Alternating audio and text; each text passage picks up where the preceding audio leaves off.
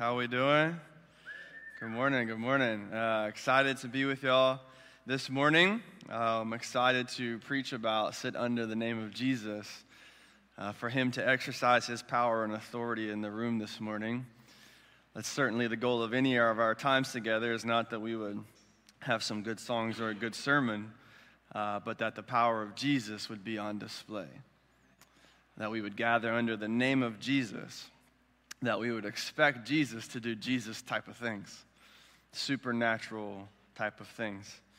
And so I hope you are ready for whatever it is the Lord wants to do in your heart this morning. We came here to meet with Jesus. And when you meet with Jesus, everything changes, which I hope you realize as we answer this question, who is Jesus? We also hope this is happening around the globe. Just as an FYI, it's about 12 of our people are currently in Mexico, and they will be there till Tuesday. They got there Friday, and they're doing a short trip to serve with La Roca Ministries, which is one of our partners. So your generosity goes to them and many of our international friends. And so this is one of the main partnerships that we have.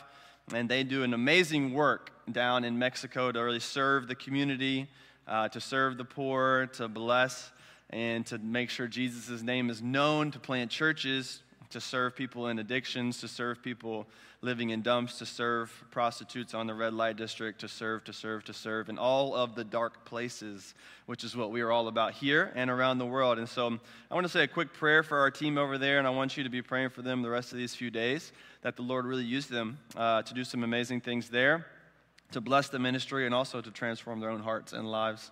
And so let's pray. Heavenly Father, we bring before you now our team that is currently serving in Mexico, God, and serving in many different dark places to bring the light of Jesus. I pray just that the name of Jesus would have its way, Lord, that you would have supernatural authority and power, and that you would save the lost, and that you would bring hope to the desperate, and that you would do what only you could do in 4 to 5 days, God. That you would change a city and that you would change hearts. Lord, we pray for our team, for our people.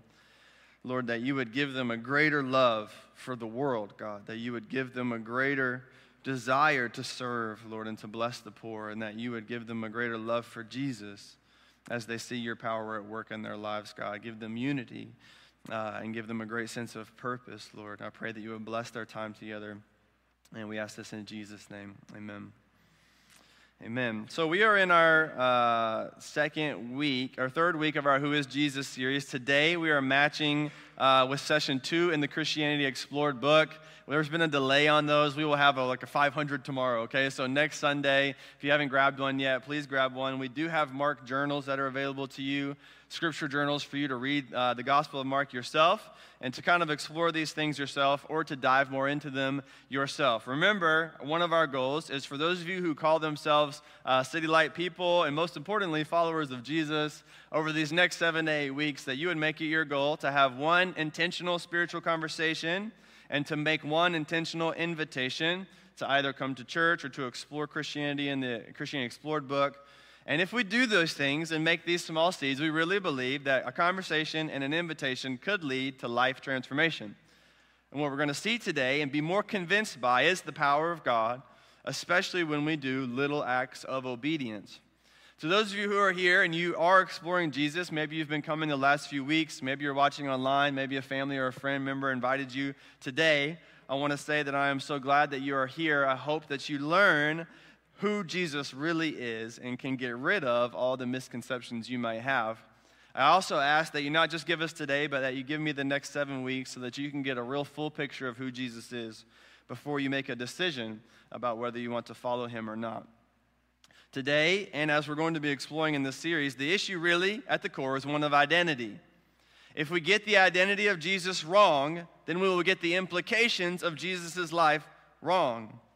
If we don't know who he is, really, not what culture says he is, not what he looks like in the news, not what any of these things tell us he is, well, if we don't know who he is really as presented in the Bible, then we will not know how to relate to him. And this is very important for both those of you who are not followers of Jesus yet and you're learning about who Jesus is. I don't want you to relate to Jesus as a myth or as something that's not accurate. We called it last week fairy tale Jesus. We tried to debunk some of the ideas of Jesus like Gandhi Jesus, nice teacher Jesus, GQ Jesus, homeboy Jesus. We tried to help you think through, maybe you're relating to Jesus as fairy tale Jesus, not actually the real Jesus. And I want you to learn who the real Jesus is so you can relate to him appropriately.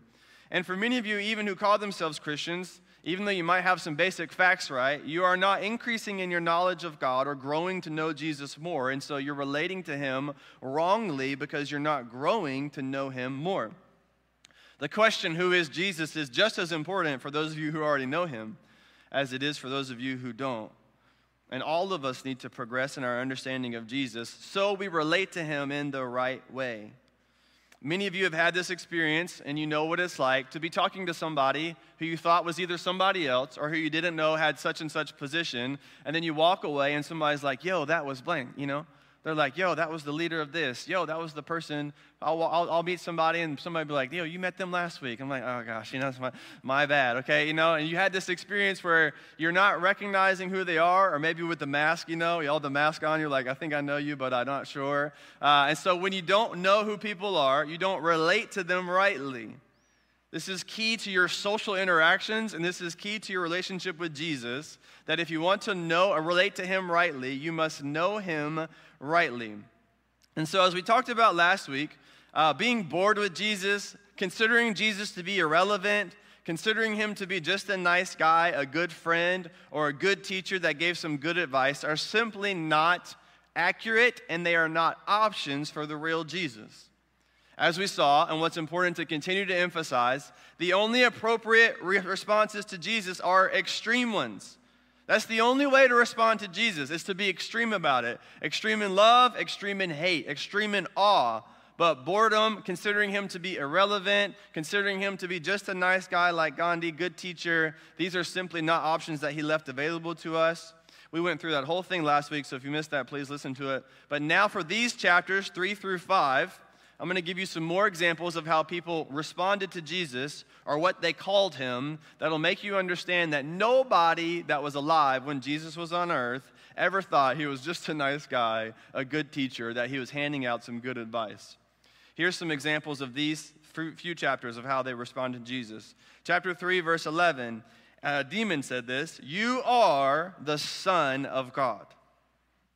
Chapter 3, verse 21, his own family said this about him. He is out of his mind, okay? This is his own family, all right? Thanks a lot. Chapter 3, verse 22, he is possessed by Beelzebul, which is basically saying he's the devil himself, okay? This is what some of the Pharisees and religious leaders accused Jesus of. And you do not say this about a nice guy trying to give away good advice, okay? He gets called Son of God, and then 10 verses later, he gets called the devil, okay? So people are very extreme about Jesus. Chapter 4, verse 41, who is this that even the wind and the sea obey him? Chapter 5, verse 7, another demon says, what have you to do with me, Jesus, Son of the Most High God? Chapter 5, verse 17, after Jesus did a miracle we're going to see, and they began to beg Jesus to leave, to depart from their region. They were so afraid of him. Chapter 5, verse 20, and he went away and he began to proclaim in Decapolis how much Jesus had done for him. And everyone marveled. What you see time and time again is that the reaction to Jesus, when it's appropriate and according to who he is always extreme. Therefore, chapter 4, verse 9 applies well to us today. He who has ears to hear, let him hear. He who has ears to hear, let him hear how Jesus really reveals himself and what Jesus is really like. I want to remind us once again of this very important word as we work through the Gospel of Mark, authority. One of the primary characteristics of the life of Jesus is one of authority. What we discussed last week was that this was the primary word in the first 3 chapters. Jesus is walking around expressing his authority and flexing on everyone around him. And the thing that bothered everyone the most was that his authority wasn't given by anyone, by a government, wasn't earned by a resume, it wasn't given by a status in society. His authority was inherent to himself. And so this drove everyone crazy, and this is probably what drives you crazy as well, is that you do not want to submit to the authority of Jesus. Every act of disobedience, even for those who follow Jesus, is an act against his authority. One of our main issues is that we don't want to submit to his authority. And as we're going to see throughout the life of Jesus, one of the things that he requires to relate to him rightly is to submit to his authority. And today we're going to see his authority be extreme over pretty much everything. Namely, these four things. Jesus shows his authority over nature, demons, disease, and even death. And so chapters 3 and 4, we're gonna kind of blur over most of that for now because we have a lot of ground to cover. And I want to show you three very specific stories. But what I just want you to simply see from a couple places in chapters 3 and 4 is that when Jesus was teaching, I want to continue to get rid of the nice teacher guy. Okay, I'm going to kick him out of this place. Jesus was not that. And I want to show you what Jesus was actually teaching about. He wasn't walking around giving away good advice. It's not what he's doing. He's walking around with authority, giving away commands. In chapter 3, verse 27, he tells everyone that he himself is the strong man who plunders the devil's house, basically. And he walks up and basically says, I am over Satan and all spiritual things. Which, once again, just on the record, nice guy, good teacher doesn't say that. That's just not something he says. That's why last week we said that Jesus is either Lord or he's a lunatic. Those are your only two options. And if you're receiving Jesus as just a good guy, you have received him wrongly. So he claims to be stronger than Satan and to basically bind Satan and be the strong man in Satan's house.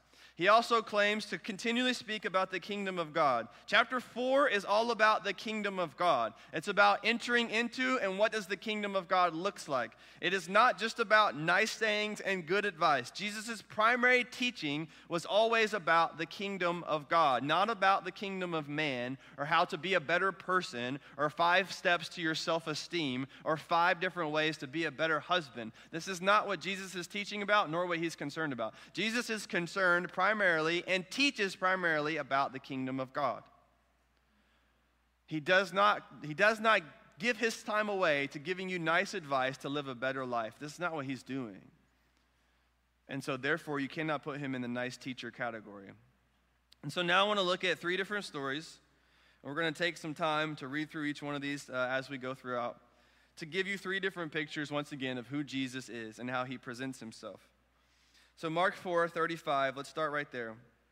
It's the same story that Jess read, and she preached a better sermon than I did on this, so we'll see how this goes. Just verse 35, on that day when evening had come, he said to them, let us go across to the other side.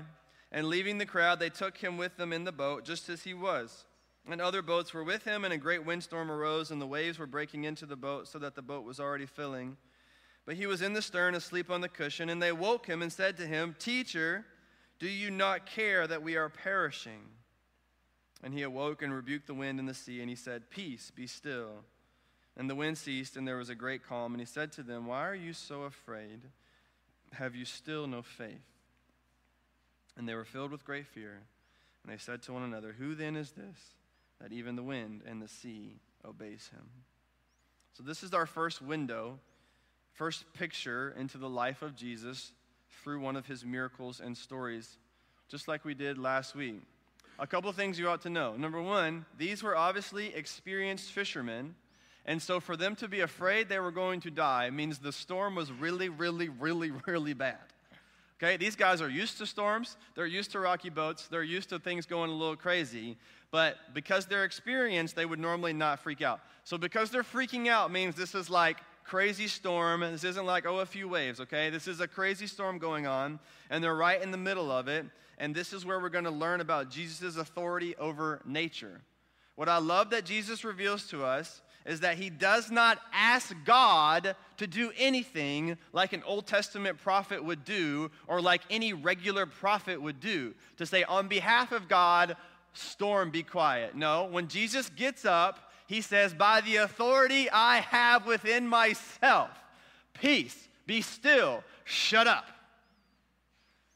This is what he's saying. One of the things I love about this story is that he rebukes the storm with the same word he uses to rebuke the demon in chapter 1. And so he's treating the storm like a little demon, saying the same way I showed power over the spiritual realm, I'm going to show my power over the natural realm. I'm going to get up. I'm not going to ask anyone for help. I'm going to say, because of the authority I have within myself, be quiet. And Jesus, once again, shows the authority that he has is within himself by nature of the fact that he is the Son of God. And the disciples now that they're seeing his identity more clearly, they're beginning to respond more appropriately. And like we said in the beginning, the ho-hum, oh, cool, sure, whatever, that response to Jesus is not appropriate, and it is not according to who he is. If your response to Jesus is okay, cool, then you haven't met the real one yet. It's not available to you. Look, they're freaking out. And they say they're filled with great fear. And one of the commentaries I read made this great point, that they were more afraid after the storm shut up than before. They were more afraid when things were calm than when things were crazy, because they now are sitting in the boat with someone who is more powerful than the storm they were afraid of. And so when they identify Jesus as having power over this storm, now the power that they were afraid of in the storm is nothing compared to the power that's sitting next to them in the boat. And so what are they? They're terrified. Of course they would be. Imagine if like a tornado was sweeping away everything around us, and I just walked outside in front of all of you and I said, tornado, go away, and it just disappeared. And I walked back in. Would you be more afraid of me or less at that point? I don't think you'd be saying, oh, thanks, Nate. I think you'd be saying, I don't know what to do with this person. What do I do with you now? That's not what I thought you were. And this is what they're doing. They're saying, this is Jesus. He just told the storm to be quiet. Okay. And they're freaking out, and they're more afraid now than they were in the very first time. Their responses to Jesus only get more and more extreme. And this is the appropriate way to respond to him when you realize his power over all things. Now, here's where things get personal in this story. Because what do they say in verse 38? They say, "Teacher, do you not care that we are perishing?" And some of you are currently sitting in your seat or watching wherever you're watching from and thinking the very same thing about Jesus. You're in the midst of a storm or a trial or something going on, and it seems like to you, God might as well be asleep. He's not helping you. He's not saying anything to you. He's not encouraging you. He's not changing your circumstance. And to you, God might as well be asleep. And the question you have isn't, can God help me? It's, does he care to help me? Is he listening to me? Is he aware of the fact that I'm in the middle of this storm? Does he know that I'm currently afraid? And does he care? Jesus, they say, "Teacher, do you not care that we are perishing?" And maybe this is what's keeping some of you or some of your friends and family from coming to Jesus at all, is that you are questioning whether the God who is presented in the Bible actually really does care. Because you assume that if Jesus has all the power he needs and all the love, then why would I go through any storms? Why would God let this happen to me? Why would God let this happen to someone else? If Jesus is all-powerful and he can still the storm, and if Jesus actually does love me, then why am I in the storm? Why did I go through that? Why am I going through this? And because of your circumstances, you're beginning to question Jesus. Not necessarily whether he's there, but whether he loves you and cares for you. And really, ultimately, whether he's someone that you can trust. Because right now, it seems like he's asleep. Or when that terrible thing happened to you, it seemed like he's asleep. And here's something you must understand, is that the love and power of Jesus do not mean that we will not have storms, but simply that he will be with us in them. The fact that Jesus is all love and all power does not mean that we will not have storms, but that he will be with us in them. And here's where you have to understand his authority and his power, and the fact that he is completely assured in who he is. When they tell him, "Do you not care?" he doesn't get up and say, "Okay, yeah, I care. Here's some reasons why. Let me explain to you what I'm doing." No. Okay, no, he doesn't do that. He gets up, he says to the storm, "Be quiet," and then he looks at them and he says, "Why are you so afraid?" Which sounds like a dumb question. You're like, I was about to die. That seems like a pretty good reason to be afraid. If there's ever a reason to be afraid, almost dying would be a great time to be afraid. And so he says, why are you so afraid? Have you still no faith? And the question isn't directed to their fear of dying. Their question is directed to the fact that they don't trust him. He's saying, haven't I revealed myself enough to you to know that if I'm in the boat with you, you're going to be okay? Not that life will always go well, and not that things certainly will turn out as you like. All these disciples ended up getting killed, beheaded, martyred. It didn't end well all the time. And the next storm they went through maybe turned out worse than this one. But what Jesus is revealing to them is that he operates on a different timeline than they think. Think about Jesus in this way, that they were so afraid, and while they were so afraid, he was so assured. He didn't panic. He didn't wake up and say, oh, you know, what am I supposed to do now? Okay, let me think. What are my options? I can say, be quiet, I can do this. No, he was assured. He woke up. I imagine him just like walking chilly to the front of the boat, you know. They're freaking out. Jesus, do you not care? He's probably not even paying attention to them. He's like, just shut up, okay? And then he walks over here, and he's just calm. He's just calm. And he's like, be quiet. Just as calm as ever. I don't think he had to yell at or anything. Just be quiet. And it goes, because Jesus is operating according to a different plan than you. And listen, this is so important. His security in his plan and his assurance of his authority may look for a minute like a lack of care. He is so assured of his authority, and he is so in charge, and his plan is going according to his purpose, that he's going about things in such a way that may look careless. But the root of it is because he's so assured in his plan and his authority. He doesn't have to panic. He doesn't have to rush. He doesn't have to do it the way that you think he needs to do it. And therefore, you ought to know that when things appear careless, you are being cared for. This is an act of faith. This is why he says, do you have no faith?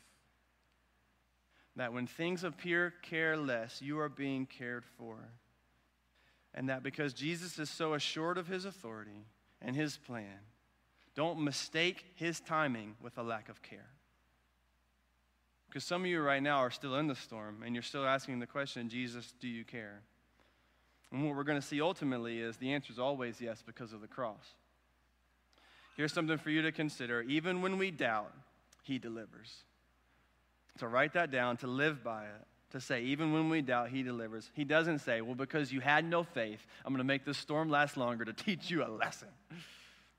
No, he steps in, even in their lack of faith, even in their doubt, and he delivers. So when we get the identity of Jesus right, we will choose faith over fear.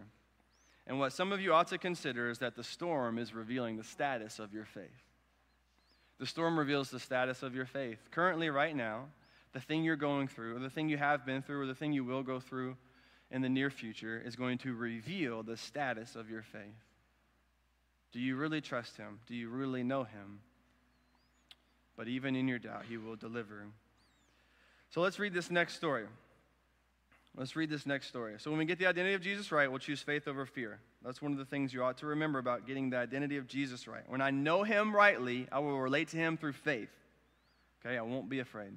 Chapter 5, verse 1, let's read this as quickly as we can. They came to the other side of the sea, to the country of the Gerasenes. Chapter 5, there we go. And when Jesus stepped out of the boat, immediately there met him out of the tombs a man with an unclean spirit. He lived among the tombs, and no one could bind him anymore, not even with a chain, for he had often been bound with shackles and chains, but he wrenched the chains apart. He broke the shackles in pieces. No one had the strength to subdue him. Night and day among the tombs and on the mountains, he was always crying out and cutting himself with stones. And when he saw Jesus from afar, he ran and fell down before him, crying out with a loud voice. He said, "What have you to do with me, Jesus, Son of the Most High God? I adjure you by God, do not torment me." For he was saying to him, "Come out of the man, you unclean spirit." And Jesus asked him, "What is your name?" And he replied, "My name is Legion, for we are many." And he begged him earnestly not to send them out of the country. Now a great herd of pigs was feeding there on the hillside, and they begged him, saying, "Send us to the pigs, let us enter them." So he gave them permission, and the unclean spirits came out, and they entered the pigs, and the herd, numbering about 2,000, rushed down the steep bank into the sea, and they drowned in the sea. And now you're going to look, when people are clarified on the identity of Jesus, what is their response? Verse 14, "And the herdsmen fled, and they told it in the city and the country. And the people came to see what had happened. And they came to Jesus, and they saw the demon-possessed man, the one who had the legion, sitting there, clothed and in his right mind. And they were excited, and they were thankful, and they were feeling safe? No, and they were afraid." Why? Just like the disciples. The power that is in Jesus is greater than the power of the storm, and now they're seeing the power in Jesus is greater than the power of this demon. And so they are appropriately afraid. And those who had seen it described to them what had happened to the demon-possessed man and the pigs, and they began to beg Jesus to leave, to depart from their region. And he was getting into the boat. As he was getting into the boat, the man who had been possessed with demons begged him that he might be with him, and he did not permit him, but he said to him, "Go home to your friends and tell them how much the Lord has done for you, how he has mercy on you," which is a great verse for your life if you call yourself a Christ follower. And he went away, and he began to proclaim in Decapolis how much Jesus had done for him, and everyone had marveled. I want you to notice a couple of things. The first thing is, when you look through the story, there's this phrase that I love in the middle of it, and it says, "No one had the strength to subdue him." No one had the strength to subdue him. But as soon as Jesus shows up, the demon starts begging him to have mercy. You see the drastic contrast. No one had the strength to subdue him. No one had the strength to control him. They couldn't do anything no matter what they did. But as soon as Jesus shows up, that which was overwhelming to everyone else is nothing in the presence of Jesus. That which was overwhelming to everyone else is nothing in the presence of Jesus. And the demon begins begging, immediately recognizing the authority of Jesus. And I have a question for many of you now already, with the things in your life that may be giving you a great difficulty that you can't seem to subdue or change or control. Here's the question: have you tried everything except the presence of Jesus? Have you tried everything except the presence of Jesus?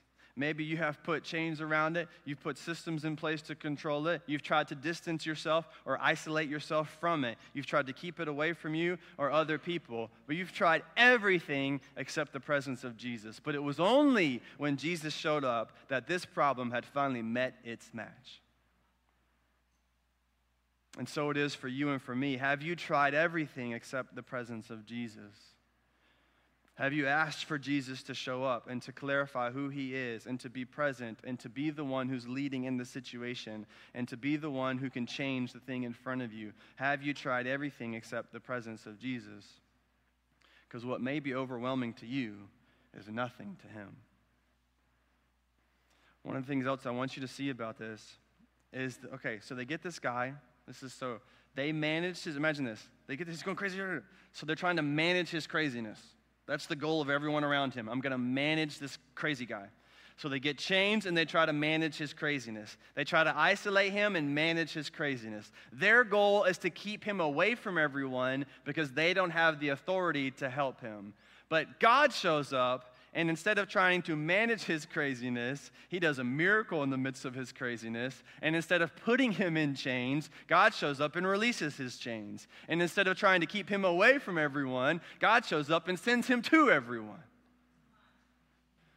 Think how different this is. They're trying to manage, but God's going to do a miracle. And I wonder if so many of you are spending so much time trying to manage the change, trying to manage the crisis, trying to manage your life, that you haven't given Jesus a chance to show up and do the miracle.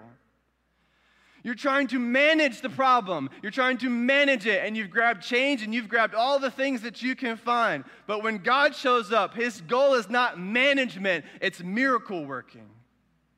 When God shows up, his goal is not to create more chains, it's to release them. And I want you to see this, especially those of you who are still hesitant about following Jesus, because you think following Jesus will take away from your life, or you think following Jesus and his rules will make everything be boring and terrible for you, that it'll give you more change. What I want you to understand is that everywhere you go, people are trying to manage you by putting chains around who you are and what you need to be, by telling you who you should be and what you should think. Jesus' goal is not to give you more change, it's to release the chains you already have. You've gotten Jesus all wrong by thinking he wants me to live a certain way and that's going to put chains on my life. No, no, no, no. You expressing yourself and trying to live the way the world is trying to live is putting chains on your life. Jesus shows up. His goal is not to get more chains. His goal is to release you from your chains. Jesus shows up. His goal is not to isolate you, to keep you away. His goal is to save you and send you. This is totally, drastically different. And when Jesus shows up, everyone freaks out, and they are afraid, rightfully so. So when the identity is right, the response is right. The fear of the Lord, the Bible says, is the beginning of wisdom. I want you to understand something here. When you look at the life of this man, when he changes his life and Jesus gives him a calling now. So to those of you who are with Christ, who love Christ and know Christ, and maybe to those of you who are exploring, this is the call that Jesus puts on your life. I want you to see two very simple reactions from the demon-possessed one after Jesus has changed his life. The first is he tries to get in the boat with him. He begs him. And what you see is when your life is changed by Jesus, the first change is that you want to be with him. Do you see that? The first change is that you want to be with him. Not that just you believe in him, not that you got the facts right, not that you have the questions answered, but that you want him. I want to be with you. Can I go in the boat with you? He's begging him, saying, can I come with you? I love you. You changed my life. I don't just believe you. I want you. And that's what Jesus is calling you into this morning. And some of you maybe have stopped at simply believing in who he is, and you haven't gotten to the point where you want him. And what I want you to see is when your life is really changed by Jesus, the very first thing that changes is not your behavior, it's your desires, that you want him. And as soon as Jesus saves this man and changes his life, the first thing he wants to do is get in the boat with him. And maybe some of you, as we've been talking about, you have gotten bored with who Jesus is. You have gotten lackluster in your response to him. You come to church and you do the right things, but you have lost your first love. And you have lost the desire for him, to love him and to know him. And Jesus is calling you back this morning to say, when I saved you, the first thing you wanted was me, and let it continue to be so. Do you want him, or do you just believe in him? When your life is really changed by Jesus, the first thing that changes is not your behavior, it's your desires. And the greatest desire a Christian should have, hear me, is to want to be with Jesus. That should be the greatest desire in your life. And if it's not, there needs to be repentance and asking God for help and change. To be a Christian is to want Jesus, period. Not just to trust him and know the facts, is to want him. The second thing we see this, so a life changed by Jesus wants him, desires to be with him, and a life changed by Jesus desires to tell everyone about him. This simple story gives us the simple truth of what does it mean to have your life changed by Jesus. It's that I want him, and then I want to tell everyone about him, and that's it. And if I spend the rest of my life wanting him and telling everyone about him, I'm going to be fulfilling the thing that Jesus saved me to do. It's simple. It's simple. Being a Christian in some ways is very simple to say, here are your two basic reactions. If you get the identity of Jesus right, and if he really has changed and saved your life, then these two things will be true about you, that you want him and that you want to tell everyone about him. Not that you need your pastor to tell you everyone about him, and not that you need some spurring on. No, in your heart, you want to tell people about him. And you don't need somebody getting up and saying, go tell people about Jesus. These are the two things that should mark the life of a Christian. And so as we go back to the basics and back to a relationship with Jesus, have you gotten so distracted by the other things you do that you have lost the very two things that mark a changed life, that you want him and that you want to tell others about him? Are these two things true of you, those of you who would call yourself Christian? And if they're not, the Lord is asking you to return to what he saved you for in the first place. Something you ought to consider is this, that a changed life is a rearranged life. You cannot say my life has been changed by Jesus without rearranging it. You cannot say Jesus has saved me and then continue to live the same way that you did in the beginning. This makes no sense. A changed life is a rearranged life. Everything about this man's life changed. And everything about the way he lived his life and his priorities and the things he did were rearranged. So has your life been changed but not rearranged? Have you met the real Jesus? So when we get the identity of Jesus right, the first one, we'll choose faith over fear. And now when we get the identity of Jesus right, we will want to be with him and we want to tell everyone about him. Let's read this last story as we close. Chapter 5, verse 21. Now when Jesus had crossed again into the boat to the other side, remember, Mark is like a Jason Bourne movie, okay? It's just bam, bam, bam, okay? Action. Don't ever tell me reading the Bible is boring because you haven't read it if you ever say that. Okay, chapter 21.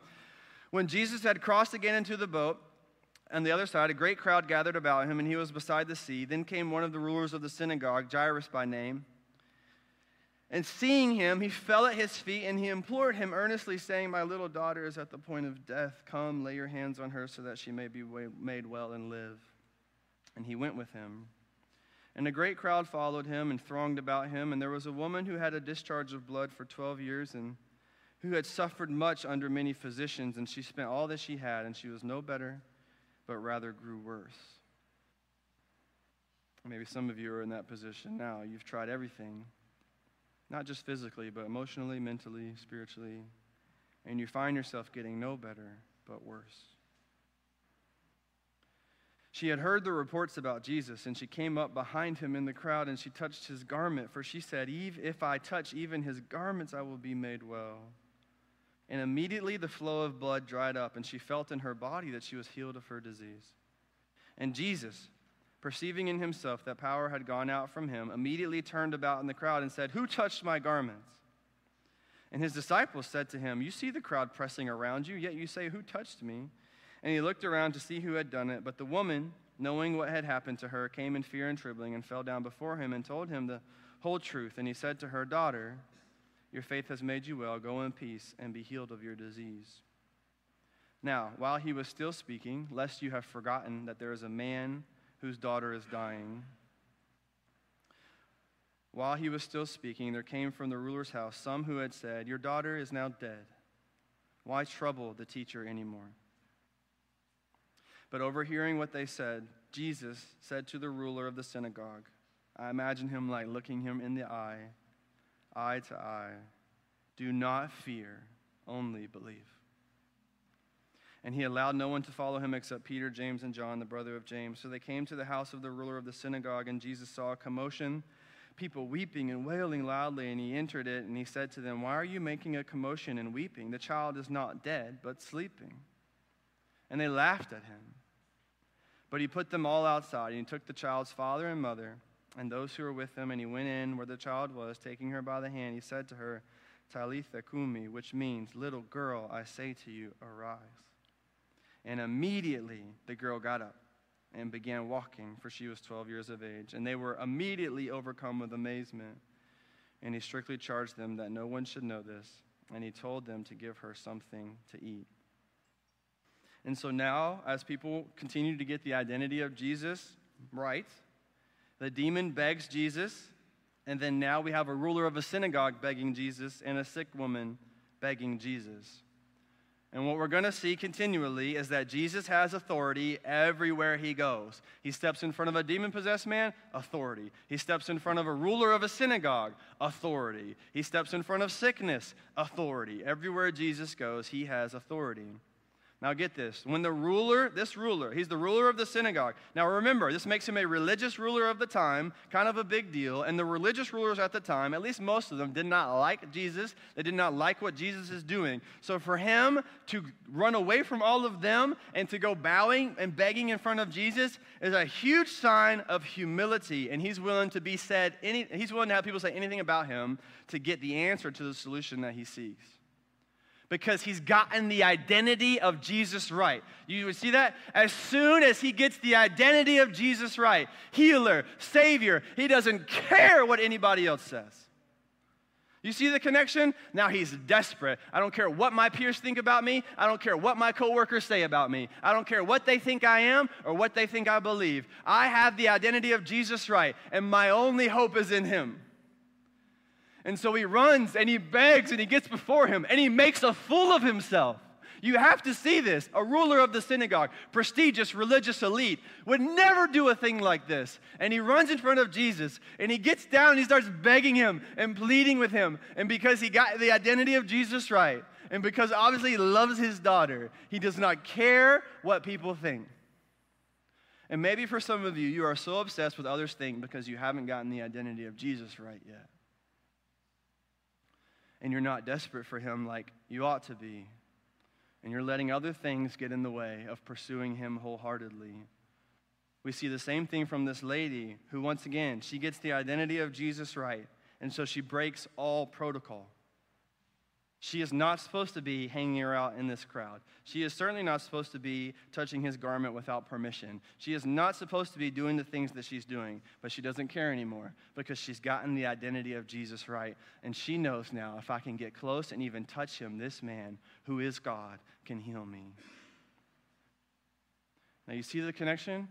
When the identity of Jesus right, then desperation to Jesus follows. When I get the identity right, then I become desperate for him. And if you're not experiencing desperation for Jesus, that he would come, that he would work, that he would do all the things and reveal himself, then maybe your identity of him is wrong. Because we see the desperation play out in the lives of these women and this man. Now, this is just like the story with the disciples. Jesus is both showing you who he is, and he's also showing you how to relate to him. Because you have to remember the story. The man comes to Jesus, and he has a request. And he says, my daughter is near death. You have to come. You have to come right now. And so Jesus responds and says, okay, I'll come. And what you would think you'd want from Jesus is like, run as fast as you can. Get there as fast as you can. Definitely don't get distracted. And so he's in the middle of this great crowd. They're all following him to say, let's go see what happens to this little girl. They all heard the story, okay? He's begging Jesus in front of everyone. So they hear what he's asking. They're like, oh, this will be interesting. Let's go find out. And so they follow him together. There's this big momentum towards this little girl. Obviously, everyone says, yeah, we want to see something good happen for this little girl. The dad has to be just anxious and just lost his mind, just like, I can't take this anymore. All this momentum is going this way, and then Jesus stops. And he turns around. And can you imagine in the moment, nobody knew what had happened with that lady. And Jairus has to be thinking, no, my daughter is that way. Right? That's what I'd be thinking. What are you? And Jesus stops. He's like, wait, nope, keep walking. You do one of those, grab him by the, come on, let's go. And Jesus stops, and not only does he stop, he turns around. And what I would see from here is that he's now facing the other way. When he's supposed to be going this way to save the little girl, now he's facing this way. And at the time, nobody knows why. They don't know why Jesus stopped. They don't know why Jesus changed direction. They want Jesus to go this way, but he stopped. And you have to see how Jesus is teaching you to relate to him, because he's teaching us what faith looks like. He's teaching us about his perfect timing. He's teaching us about our ability to trust him, even when things don't make sense. He's teaching us about his ability to bring things back from places we could never understand. He's teaching us about how assured he is in his plan. He already knows. He knows the girl is going to die while he's talking to them. Who knows how long this conversation lasted? It looks short here. Maybe it was really long. And maybe the girl dies while he's talking to them. And you got to think, was that worth it? What are you doing, Jesus? Everything fell apart. You know the story of Lazarus. When Jesus finds out that Lazarus is ill, it says that he waited 2 days before going to see him. And while Jesus waited, Lazarus died. And while Jesus is being distracted, while Jesus is not going the direction that we want him to go, this little girl dies. And the same question from the disciples presents itself in the mind of Jairus. Even though he doesn't say it, we all know what he's thinking. Jesus, what are you doing? Do you care about my little girl? Do you care about my life? Do you remember the prayer when I asked you to help me? What are you doing now? We were going together and now you stopped. And he's got to be thinking in his heart, Jesus, Jesus, Jesus, why are you getting distracted? And so it is with many of you today, and with many of us in our trials and struggles in life. Maybe it feels like today, not only is Jesus sleeping in the boat, but he stopped when he was on the way to help you. And not only did he stop, but he began to consider someone else's pain. And he began to be distracted. And maybe you feel like he's not paying attention anymore to the thing that you've asked or the need that's presented in your life. And therefore you question him. You hesitate to follow him because he seems to be stopped precisely at the moment that you needed him the most.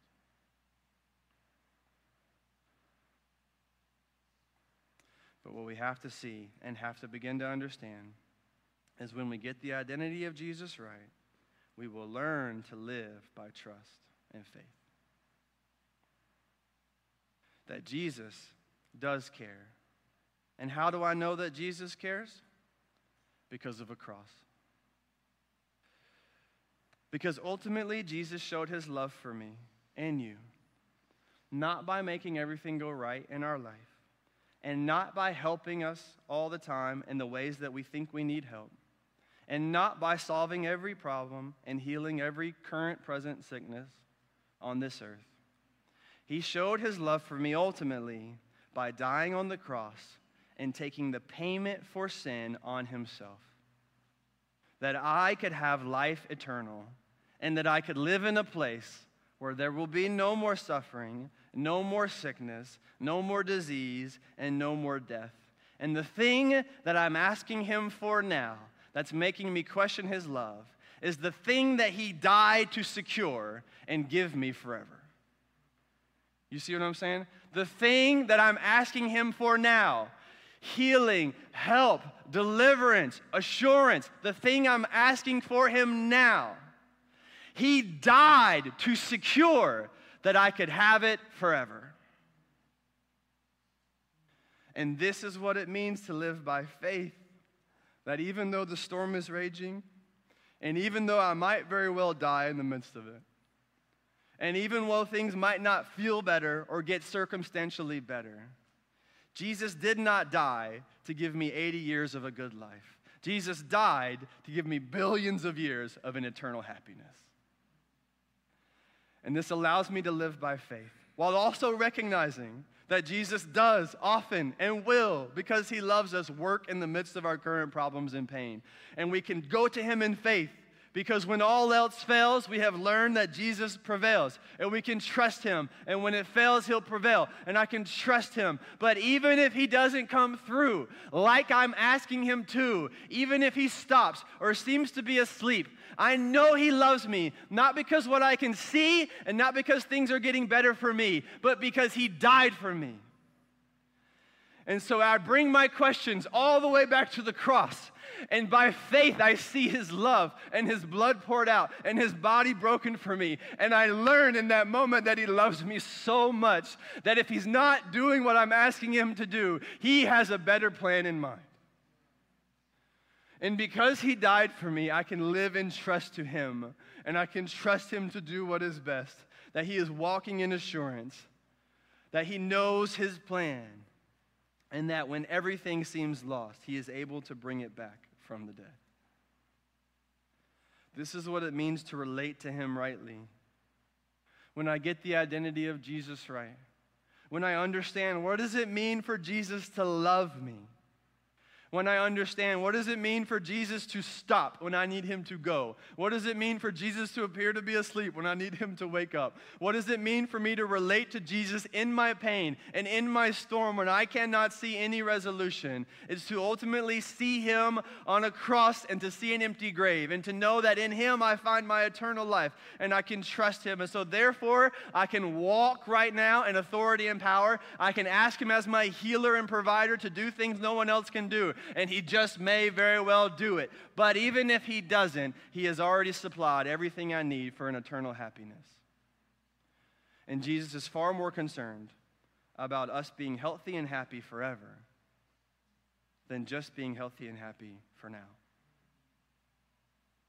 Let me pray. Let's respond to him rightly now. Heavenly Father,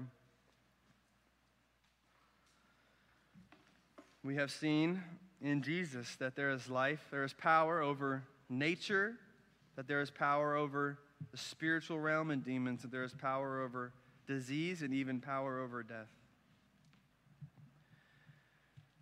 I pray now, Lord, that we would submit to the authority of Jesus and that we would trust the love and power of Jesus now. Give us faith, Lord, to walk the life you've called us to walk. To trust you in the midst of the storm, in the midst of the sickness. To have faith for healing and faith for provision and faith for miracles. And at the same time, to have a stable trust that you're always good and that you always do what's best. And that your timing is always perfect. We ask this in Jesus' name. Amen. Would you stand? Let's respond to